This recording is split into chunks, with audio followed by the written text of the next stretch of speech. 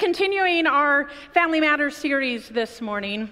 And throughout this series, we've been looking at how the family of faith molds and shapes us, how it nurtured and formed our identity. We experienced how powerful it was to worship together as the family of faith. We've seen how the family of faith supports us and sends us out into the world as kingdom builders. And this morning, we're going to look at what happens when there's struggles in the family of faith, specifically from the viewpoint of sibling rivalry. Now, Andy and I just so happen to be raising two siblings for the last 17 years or so. When they were little, Maddie and Jackson would fight over the simplest and the most insignificant things, the amount of toothpaste on their toothbrushes, who got to climb into the back seat first. They once fought over who was the hungriest to eat dinner while they were eating breakfast. Siblings sometimes fight over ridiculous things. I imagine if my father was here today, he would say the same thing about me and my siblings. Growing up, we fought over some of the most ridiculous and insignificant issues. One of the biggest sibling rivalry stories involves my sister and my brother, my cousin and I, as we were playing a game of badminton one summer. It was a fun, casual game where we weren't even keeping score. But then my sister said that it was her turn to serve, and since it was actually my turn to serve, I strongly disagreed. And we argued. And then my brother and my cousin shared their own opinions on the matter, and I won't go into all the details, but the story ends with badminton rackets flying and hitting heads and knees. We all left the game with bumps and bruises or limping. And despite the fact that it has been almost 40 years since this badminton brawl happened, we still argue regularly about who struck who and with what part of the racket. So if my father was here today, he would probably tell you that sibling rivalry still continues even into adulthood. Sometimes families struggle, but before we look closely at these family matters, will you please join me in a moment of prayer?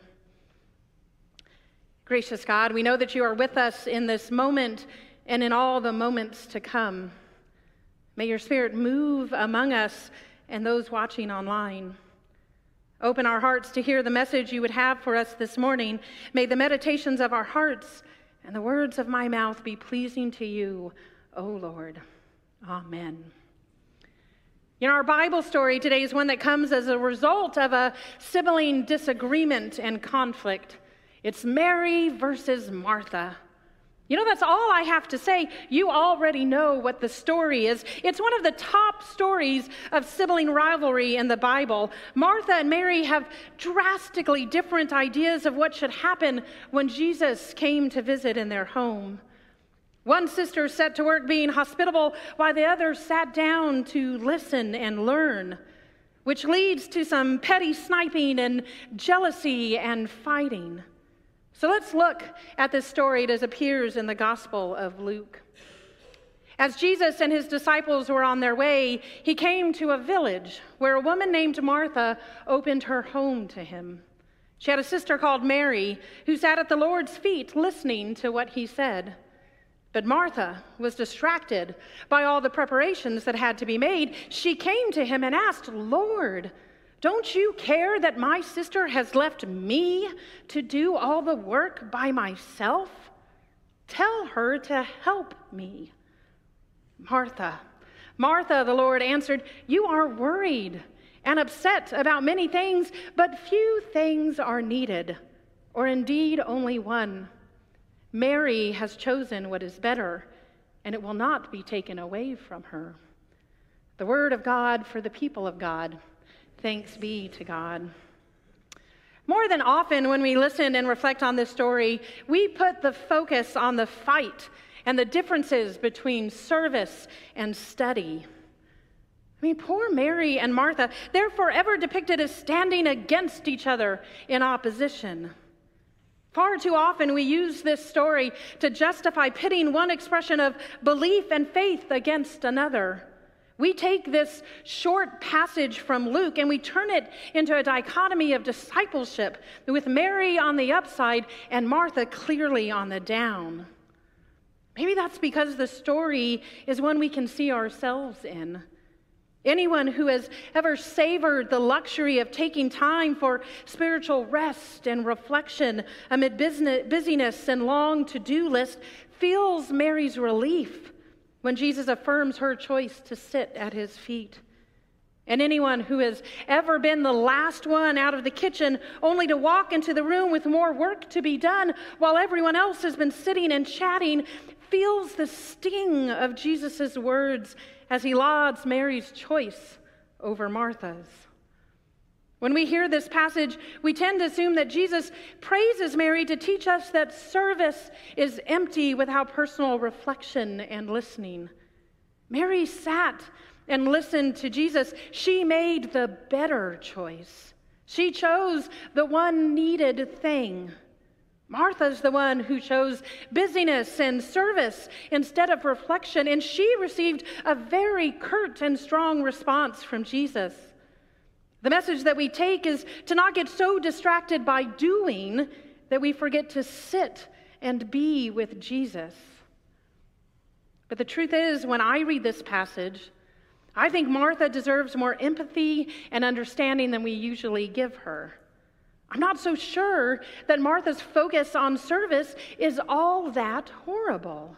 Is the message really supposed to be that sitting and not helping someone who is clearly overwhelmed is the right choice? Is it really righteous to choose study over serving and hospitality towards others? Whenever I read this passage, I usually find myself asking, what in the world is wrong with being a Martha? Martha seems to represent those action-oriented people, those responsible people, women, men who you know will get the job done. I am certain that the church would not exist today without the Marthas of the world, without the women and men who actually do the bulk of the work.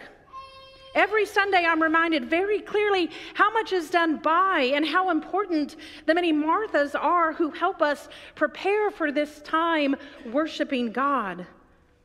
If the better choice is to always be in study and prayer, if everyone was a Mary, how would anything get done? Who would decorate the worship space? Who would prepare the communion elements? Who would make the coffee and lay out the donuts? Who would turn on the AC and unlock the doors? Who would run tech or clean the pews? Marthas are a vital part of any church.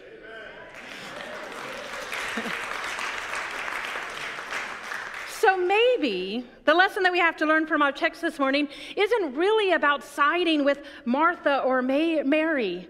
Maybe it's not about Mary sitting or Martha serving.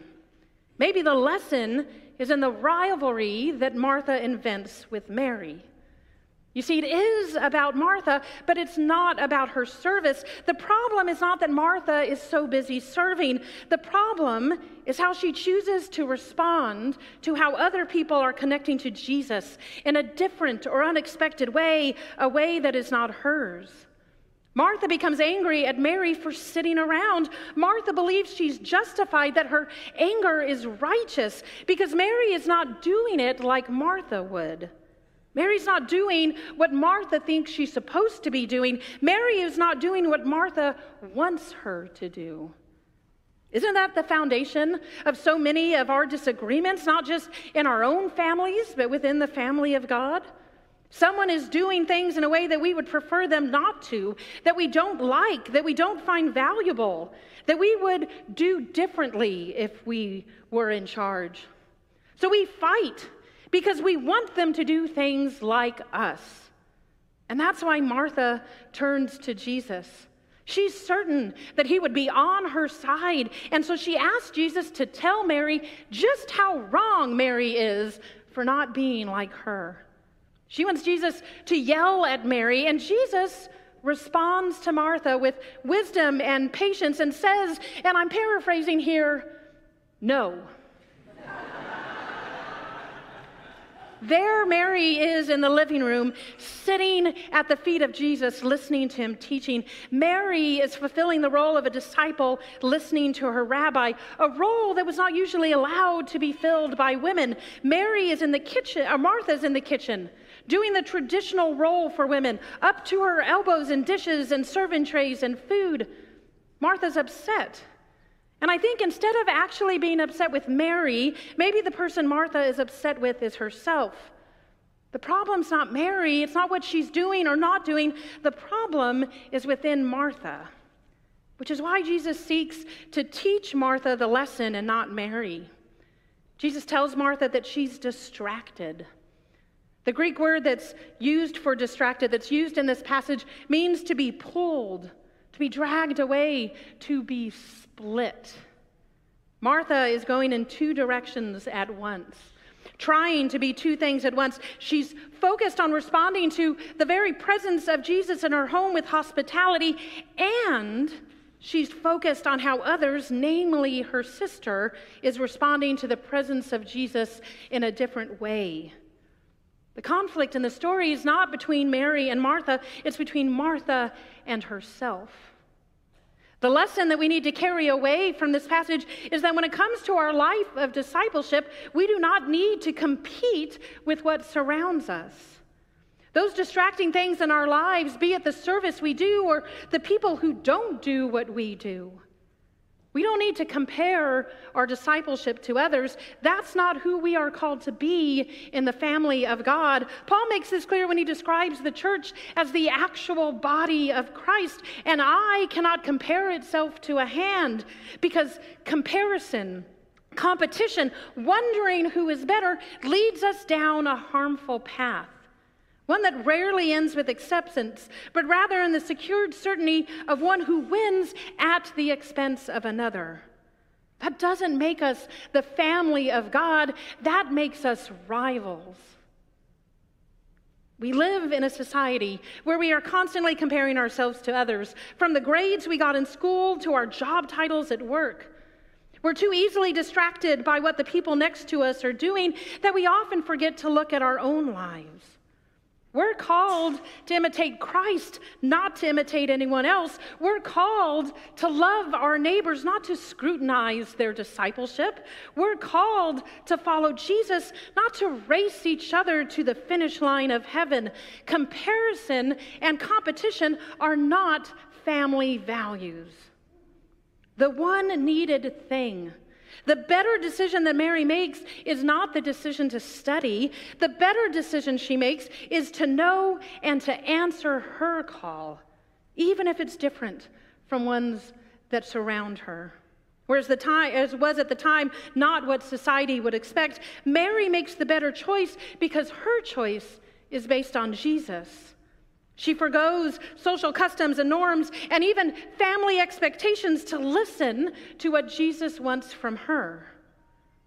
Martha's mistake is not that she's focused on service. Martha is distracted by comparing her call to the call of Mary, and then by taking it a step further and asking for help in making Mary follow the same call as her.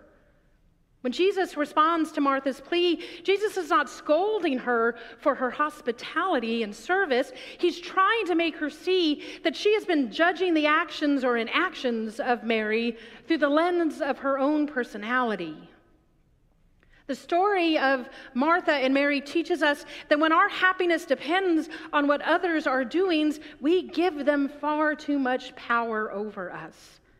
When we judge the actions of others based on how we ourselves move through the world, that's what distracts us from the better part. The one needed thing that we should focus on is to remember who we are and how we are called. There is room for everyone in the family of God, and there is no need, there's no purpose, there's no room for sibling rivalry among us. We need both Mary and Marthas to help bring about the kingdom of God. There are a ton of rivalries that we live in and that become things that distract us, rivalries at work, within society, within our neighborhood, and communities within our own families. Living our lives in competition with in opposition to, in judgment of others, keeps us anxious. It distracts us. It pulls us in different directions. This passage is not about which sister was right. Choosing the better part isn't about choosing between action and contemplation. It isn't about serving or sitting at Jesus' feet. Choosing the better part is not judging the actions of others through our lens of our own experiences. Because when we do so, it's just a distraction from the one needed thing, our sacred identity and our call. The better part that Mary recognizes and that Martha is distracted from is that each of us is a beloved creation of a God who loves us immensely. That each of us is created in the image of God, unique and different and our own masterpiece. That each of us is called by God to bring about the kingdom of God in unique and individual ways.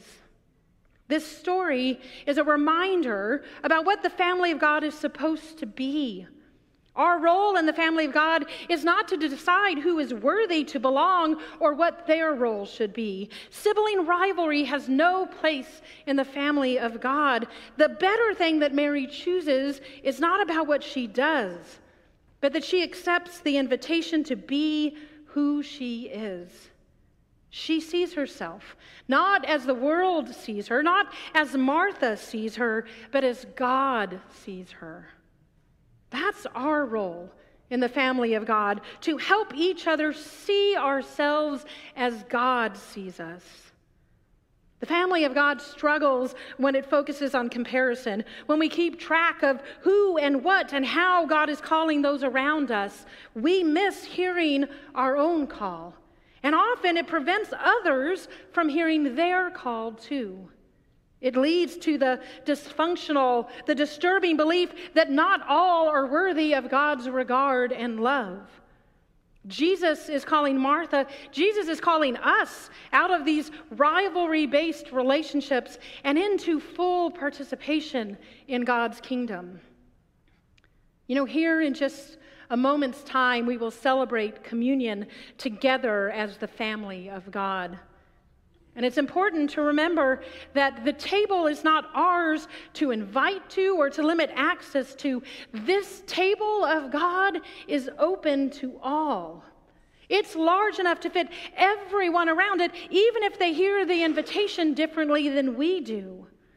It's in communion where we are not divided by our comparisons of one another. It's in communion that we celebrate what we have in common, one table, one love, one God. As you come to God's table this morning, remember, you are who you are in the family of God matters. Don't get distracted from the one thing. You are called by God. And your call is unique to you, created for you by the one who formed you and knows you deeply. Will you join me in a moment of prayer?